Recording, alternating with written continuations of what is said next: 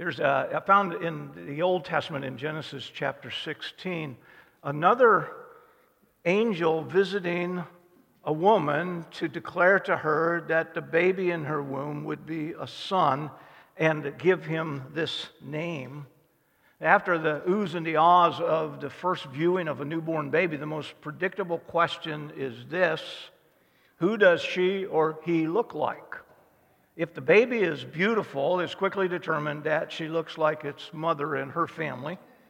But if the baby is what my family calls just so sweet, as normally concluded that she or he looks like the father or his side of the family. So try to imagine that we were privileged to be kneeling in the shadows of the stable when the baby Jesus was introduced.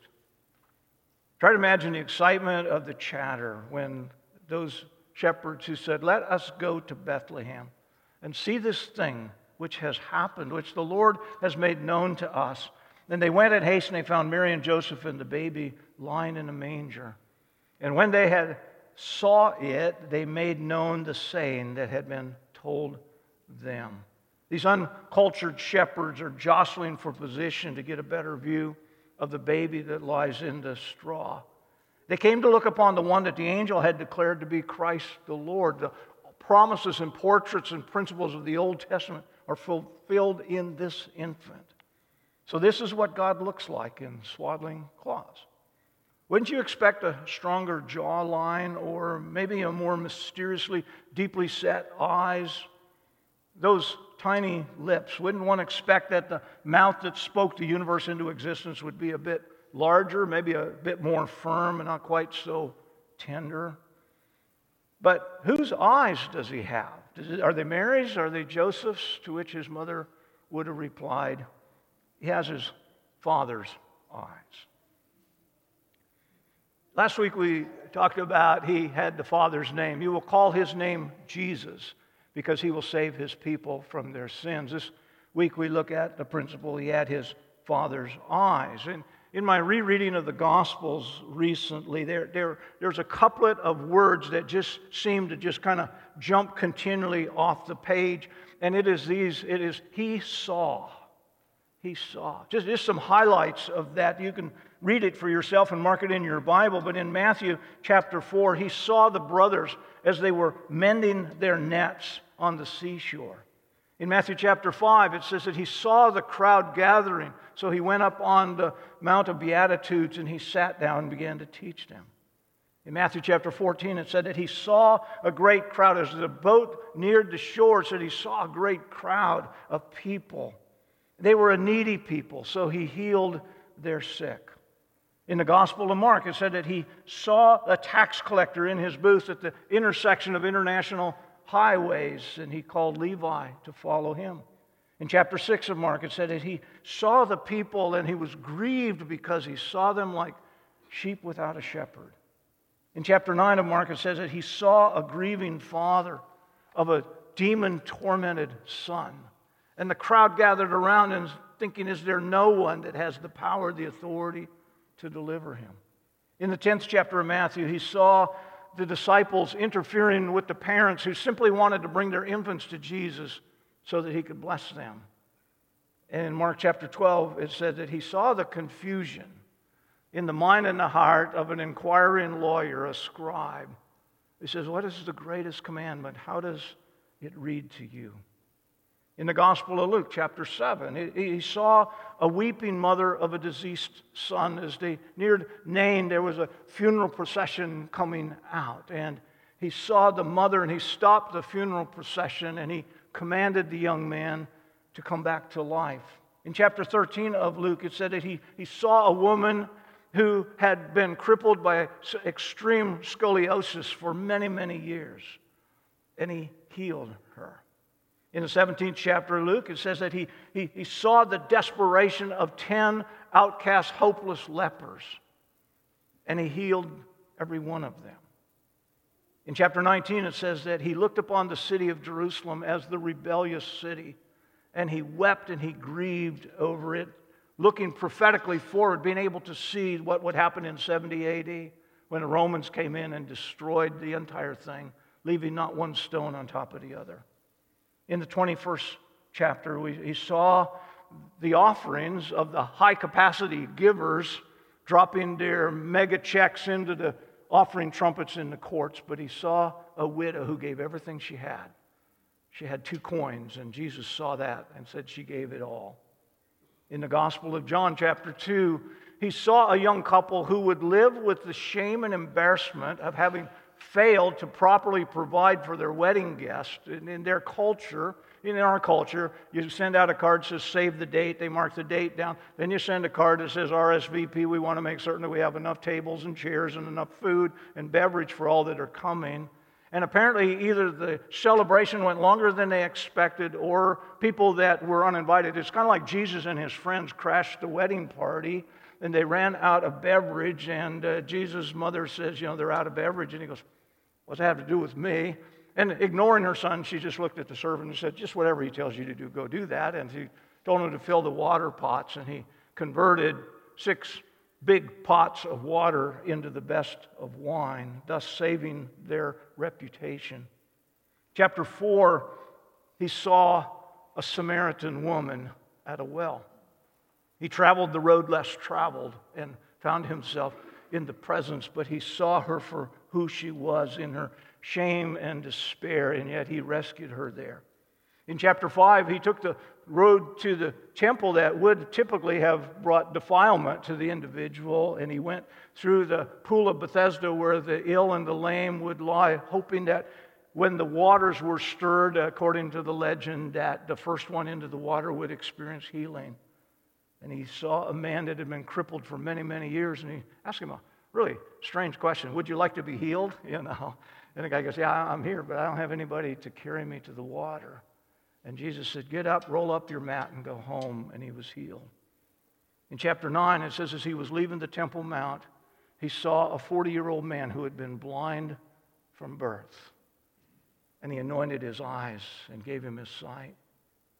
In the 19th chapter, we're told Jesus had said to the disciples, I'm going to go to the cross and they're going to crucify me. And Peter goes, that's never going to happen. We won't let that happen. And in fact, I am already willing to die for you. And Jesus said, man, Satan has asked permission to sift you like wheat. And I'm praying for you. He says, and by the way, before the alarm clock goes off, you will have already denied me 3 times. And just as the rooster signaled the sunrise, Jesus looked over and caught the eyes of Peter, who had just for the 3rd time said, I do not know the man. And he ran into the dark and he wept. And probably the most stunning one of all is in chapter 19, when as he hung on the cross, Jesus saw the face of his own mother in the crowd. And he said, John, behold your mother, mother, behold your son. You see, when the scripture says that God sees, it simply means that he perceives or he understands. It's an insightful acknowledgement, but it also always moves him to the appropriate action of response. God sees. I have a great pastor friend who is probably, on the scale of 1 to 10 on introvert, he was as extreme as you can possibly be. He told me one time, he said, Tom, he said, I can walk down the hall at church and literally have somebody walk past me, arrive in my office, and only then realize there was someone else in the hallway. So I don't think that's a really good thing for a pastor. Anyway, a friend of his from his church one time, about 3 weeks later, says, my pastor can walk down the hall right past you and not even know you're there. People want to be seen. They want to be understood. We have a God who sees. When he sees with insight, perception, understanding, but he also moves into action. Now, what I saw in this pattern repeated in reading through the Gospels again, you also see it reinforced in the Old Testament. The God in Christ Jesus of the New Testament Gospels is also the God of the Old Testament. In the Old Testament, it says that God saw Adam and Eve as they were hiding in the trees. He says in chapter 6 of Genesis that he saw the sin-bent hearts of all humanity. God looked down from heaven and he saw that the intent of every human heart was to do evil continually. It says that he saw the rebellious people at the Tower of Babel. And yet he saw the heart of Abram in the Persian Gulf in Ur of the Chaldeans, and his was a different heart. Even though his family were idol worshipers and false god worshipers, there was one that was willing to respond to him.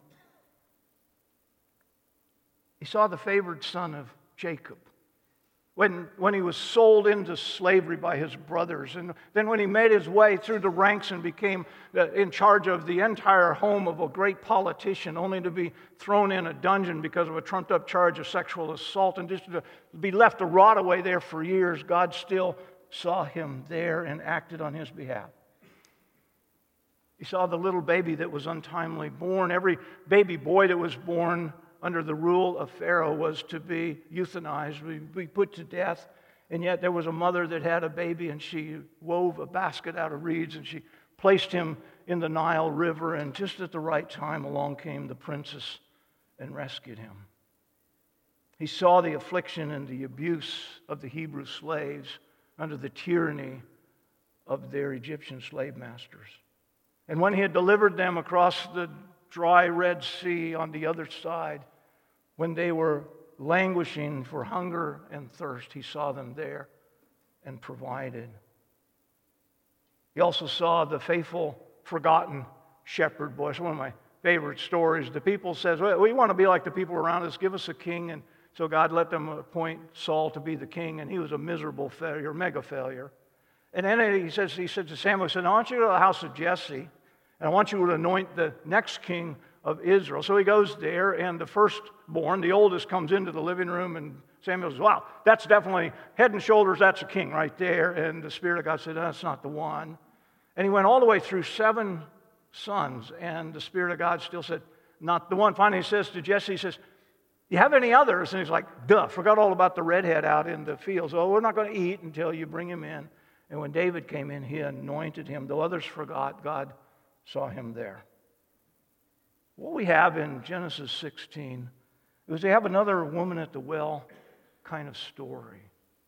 As she was despised, humiliated, homeless, single, unloved, pregnant, vulnerable, and lonely. She had turned the only direction she knew to go. Though it was a demanding and dangerous journey of many, many weeks, she was heading home to Egypt. What would this pregnant Egyptian servant girl of the wealthy house of Abraham find when she arrived there? Could the family who apparently had sent her away as a servant now be able to support her when she returns? And would the shame of her out-of-wedlock pregnancy, not bringing home a husband, have created further painful rejection from those that she was hoping would give her a joyous welcome home? You come to Genesis chapter 16, and it tells us that God saw Hagar in the wilderness. Verses 7 to 12 is God sees a woman in need. Let me read it for us. But Abram said to Sarah, behold, your servant is in your power. Do to her as you please. Then Sarah dealt harshly with her, and she fled from her. To set the story. Abraham, 35 years earlier, had obeyed God, and he had left Ur of the Chaldeans. They had made their way up to Haran, about 600 miles to the north. They had stayed there for 25 years. They had become extremely wealthy. During that time, however, at the end, his father had died, and God led them from Haran down to the land of promise into Israel. Now they have been in the land of promise for 10 years. So we're 35 years from his obeying the call of God. And God said, if you will follow me, I will bless you. I will make your name great. I will make your descendants as many as the stars of the heaven or the sands of the seashore. If you can count that, you can count your descendants. Through you, all of the world will be blessed. 35 years later, no children. So Sarah says, well, culturally, it's acceptable to have a surrogate mother. And I have this Egyptian handmaid. So you impregnate her, and the child that she bears will be our child, and then we can carry on the promise of God and the family line. When Hagar became pregnant, apparently her attitude went south, or she became sick. Whatever it was, Sarah resented her, and she was harsh with her. She made it a miserable working environment. And Abraham, looking to just kind of, what's he do with two adult women under the same roof? Just let one of them do whatever she wants to do. So she treated her harshly, so she fled. The angel of the Lord found her by a spring of water in the wilderness. The spring, if you're looking on the map, is on the way to Shur. And he said, Hagar, servant of Sarah. Notice these two questions, most intriguing. Where have you come from, and where are you going? Notice that this stranger that meets her in a wilderness oasis knows her name and knows her vocation. And he still asks her two questions. Where did you come from? And she could have said, I came from Egypt. You know, a decade ago, Abraham, because of a famine here in the land, moved his family down to Egypt. And because he had an octogenarian bride that was beautiful, he lied and said it was her sister. And so the king, Pharaoh, took her into his harem and all that. And then God stopped him before anything happened. And then as they were leaving, he just loaded him up with all kinds of wealth and goods and a few servants. And I was one of those, and I've been with him for 10 years. She could have said, I'm an Egyptian going home to Egypt. He knew her name, and he knew what she did. He knew where she came from. But then he asked the question, so where are you going?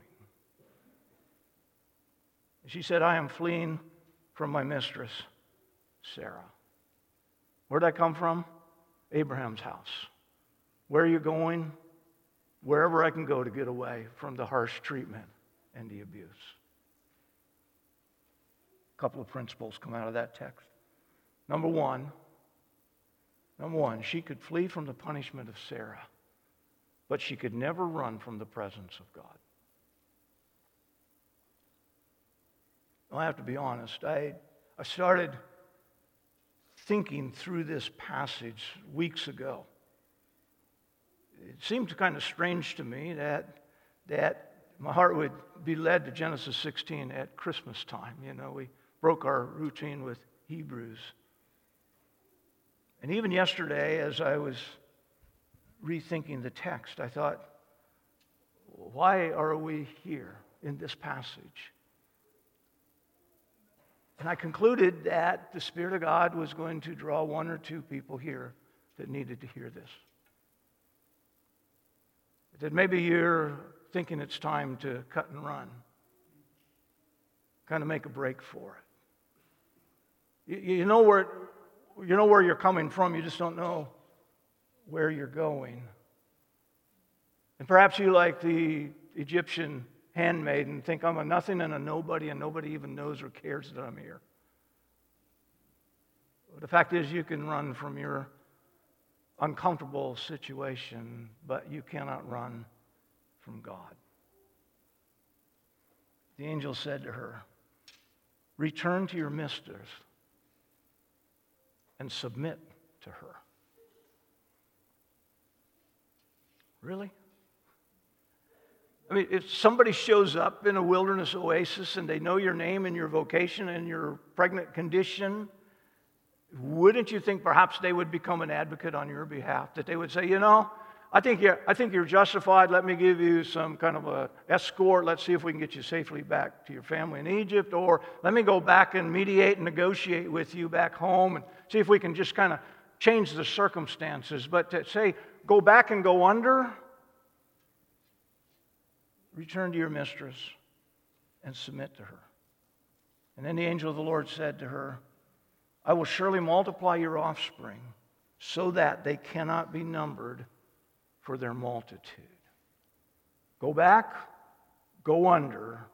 God's plan is still going to be fulfilled. The principle is simply this. Obedience will always be your first step toward God's blessing. Always. He only blesses those. He says in 2 Chronicles chapter 16, verse 9, is that the eyes of the Lord rove to and fro throughout the earth, seeking those whose hearts are totally, completely His, so that He might strongly support them. God is looking for those who have the courage to obey Him, even when obedience to Him seems most difficult. In the midst of your struggle, your number one need in your trial is to submit to the leading of the Lord. You need to understand that God is in control of your circumstances. One of Linda's and my fallback text over the last many years has been Job chapter 42, where Job says at the end of his battle with his supposed friends and his battle with the Lord, when he finally said, okay, I'm going to put my hand over my mouth and say nothing, and God says, that's okay, you be silent, but I still have a few things I want to say. And then finally in chapter 42, Job said, the plans of God cannot be thwarted. You need to know that God is in control of your circumstance. The throne of heaven is not vacant at this point. Secondly, is that he is totally committed to caring for you. In 1 Peter chapter 5, verse 6, he says, now humble yourself under the mighty hand of God so that he might exalt you at the proper time. How do I humble myself under the mighty hand of God and wait for the elevation or the recognition? And he says, casting all your anxieties on him. And panic attacks and anxiety, or don't make light of those, they are at an all-time high with these masks and all the things we've been through. Is there a God who knows and cares? Is there someone I can take my concerns and my fears to? And he understands. He says, yes, cast them all on him. Why? Because technically you are his concern. He cares for you. And he's already working out his plans and his purposes. The thing that she didn't understand is that beyond her affliction of the moment and beyond her present trial, there was a God plan and purpose being worked out. But then also, most generally, the will of God is the hard way. And you need to know that when you choose the hard way, which is usually his way, is that he will carry you through. In the early days at Faith Bible Church, almost immediately, we decided that we needed men together with their Bibles open, Bible study. So men's Bible study became the first kind of extra church activity. And we would meet at restaurants around Lincoln. Our history was that we actually closed down 4 different restaurants with our men's Bible study. We'd go in one day and they'd go, well, next week we're going to be closed. We're going out of business. So we kept moving. And after the 4th one closed, I can tell you the whole story, you don't care. But it was decided that we ought to just meet at the church. And I said, that does not have a good omen. I'm just telling you, it's like, so they're still meeting here and we're still open. But I'll never forget, we were sitting at Kay's restaurant. Some of you old enough to remember Kay's in Piedmont. And we were sitting in front of the big window there, his Bible study. And Roger Schreiner was leading the Bible study that morning. And he said, we were working through the book of Acts. And he said, you guys, I've been studying this thing, and I got bad news for you. It seems like the will of God is always the hardest path, never the easiest. And that's true. Because it's only in the hard path that God can reveal his power and strength. If he leads you on one that you can handle, who needs God? That's why the psalmist said, though I would walk through the valley of the shadow of death, I would fear no evil. He's a big enough shepherd and a big enough God. He could chart a path around the valley of the shadow of death. But he doesn't say, I'm going to send you into the valley of the shadow of death and I'll run around and wait for you on the other side. But he says, though you walk through the valley of the shadow, I will fear no evil, for you are with me. Somebody here needs to know that. That whatever's going on and wherever you are, you're not alone. God's with you. So it goes on to say, and the angel of the Lord said to her, behold, you are pregnant, like she didn't already know that, and you shall bear a son. Before ultrasound and everything. That's why I say I was reading this going, wait a minute. This is like another nativity scene or something. You bear a son, and you will call his name Ishmael, which means God hears. Because the Lord has listened to your affliction. I thought it was interesting. She's been a handmaid in the house of godly Abraham for at least a decade. She would know about the God of Abraham, that he worshiped and trusted in him. But there are always those, when you're unpacking a passage you haven't been in for a while, there's that aha moment. It's like, I didn't see that. And it wasn't her prayer that God heard. Though I would think that under the abusive, oppressive work relationship she had with Sarah, that she must have cried out to the God of Abraham for some relief or some. But it wasn't. It was her affliction that the Lord heard. Later on in Exodus, it'll say that God has heard the cries of the afflicted slaves of the Hebrews in Egypt. It was her affliction, not her prayers. I also want you to notice that he could send her back, go back and go under, because he actually saw that there was blessing on the other side of affliction. There is a future for you that requires that. And so to remind her of that, he gave her a name for her son, which means God hears. Every time she called her son in from playing with his friends, she would yell out, God hears, time to come home. Every time it was dinner time, God hears, time for dinner. Every time he got in a squabble with one of the other servants' kids, God hears, knock it off. It was a constant reminder that she served a God who hears. Well, in the first few verses, God sees Hagar in the wilderness, but in verses 13 to 16, Hagar saw God in the wilderness. So she called the name of the Lord who spoke to her. You are a God of seeing. For she said, truly here I have seen him who looks after me. I love that line. If you don't have that highlighted on your screen or circled in your Bible, do it now. Truly, I have seen him who looks after me. Suddenly, she realizes. You see, the thing about going through hard times, trials, and challenges is that you learn things about the wonders of God's grace that you can't learn any other way. You will gain insight to his character and his ways and his purposes and all of that you cannot gain insight in any other way. Suddenly, she realizes that in the hour of her oppression and abuse under the hands of Sarah, God was still caring for her. He was aware. He was there. You are a God of seeing. Truly here I have seen him who looks after me. Therefore she named the well Bir Lahai Roi. It is called the well of the living one who hears and sees me. She gives a name to God, a name to her son, and a name to a well. God who sees me. One author summarized it this way: that is the sum of all religion.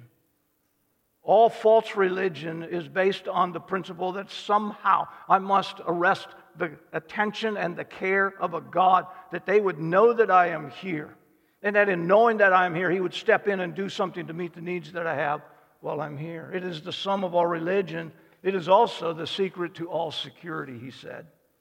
The reality is, when you know that God knows, no matter how dark or difficult your journey becomes, you know that you're okay because you're walking obediently and faithfully with the God who sees and cares. But we know also from the Christmas story that it is the source of all true joy. Is that God who looked down and saw us as sin slaves, hopelessly and helplessly bound to our birth nature. No matter how difficult it became, how hard we worked, we could never come up with enough good things to somehow pay off the penalty of our offenses against a holy God. We always came up deficit, short, bankrupt. And yet in his grace, he saw us in that need, and he sent his son in order that he might pay the penalty we could never afford to pay. And discovering that, we find out that it's because God sees, and when God sees, it moves him to action, and because God acted on our behalf, that is the source of all joy. So in verses 7 to 12, God saw Hagar's sorrow and affliction, and in verses 13 to 14, Hagar saw God's mercy and compassion. And then this principle. Once she could see beyond her present circumstance to the promised future blessing, she could begin to think less about the cruel mocking of Sarah.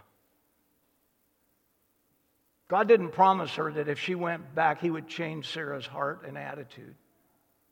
What he promised her is that in the midst of it, because you know that the purposes of God go beyond this temporary trial and affliction, you can pay less attention to the difficulty. And that reminds me immediately of Hebrews chapter 12, which we will someday get to in our Hebrew study, where it says that fix your eyes on Jesus, the author and the perfecter of our faith, who for the joy set before him endured the cross and despised the shame.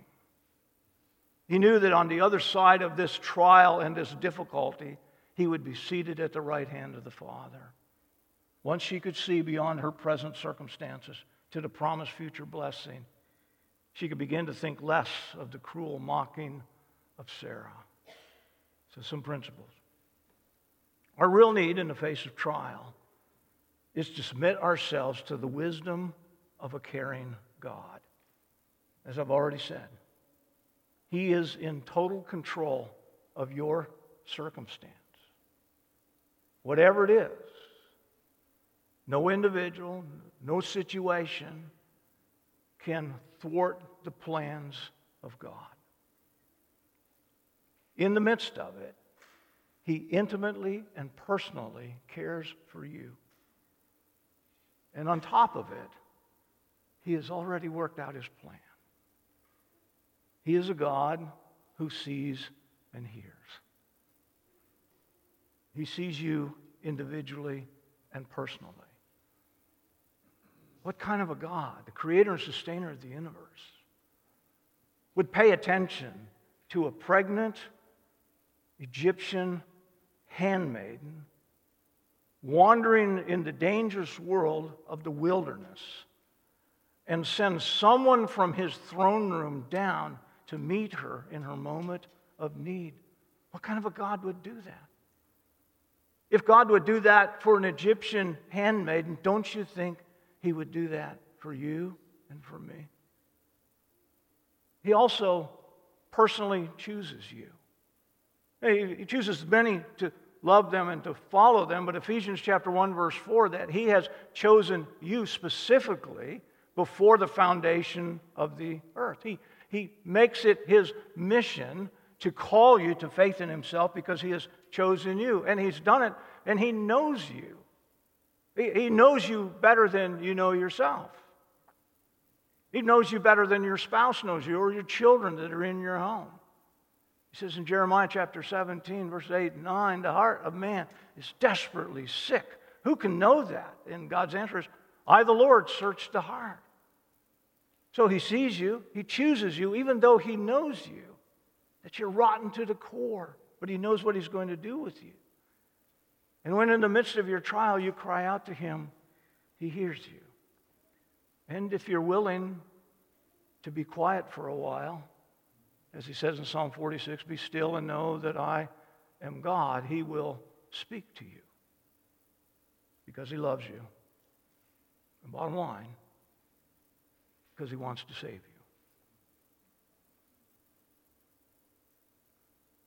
Again, as I'm watching the Huskers try to get the momentum back a little bit last night, I was asking myself the question, why this passage? And I conclude that some of you are here who have done everything you can to retire the sense of guilt and obligation before a holy God, and you are brutally aware that you just keep coming up short, horribly short. As you finally come into the place in your life where you realize that if someone else does not rescue me, I cannot be rescued. But that the story of Christmas is the story of a God who knew you and loved you enough that he would pay the ultimate price to set you free from your bondage of sin, retire the debt you'll never be able to pay, and set you free. He wants to save you. By a well of water in a lonely wilderness oasis, Hagar was speaking to the Lord Jesus Christ himself. By a well in the scorching heat of a day, an outcast Samaritan woman spoke face to face with the same Christ himself. The man of mercy who heard the afflictions of Hagar in the wilderness and saw her desperate need is the very baby that was laid in the manger, that had come to bring grace to the despised, to the broken, to the desperate, to the lonely, to the servants of the cruel mistress of sin. Look at what the text says 4 times. The angel of the Lord found her by the spring of water in the wilderness, the spring on the way to Shur. And he said, Hagar, servant of Sarah, where have you come from and where are you going? And she said, I am fleeing from my mistress Sarah. And the angel of the Lord said to her, 2nd time, return to your mistress and submit to her. 3rd time, the angel of the Lord also said to her, I will surely multiply your offspring so that they cannot be in number for the multitude. And for the 4th time, the angel of the Lord said to her, you will bear a son. You will call his name Ishmael, which means God hears, because the Lord has listened to your affliction. A few years ago, we did a summer series on theophanies. The angel of the Lord is a pre-incarnate appearance of Jesus Christ himself. When he saw a crisis and a need, and he came personally and individually to minister, to meet that Old Testament angel of the Lord is, in fact, the baby in the manger. And he has his Father's eyes, because he, too, is the God who sees. So as the angel said, glory to God in the highest.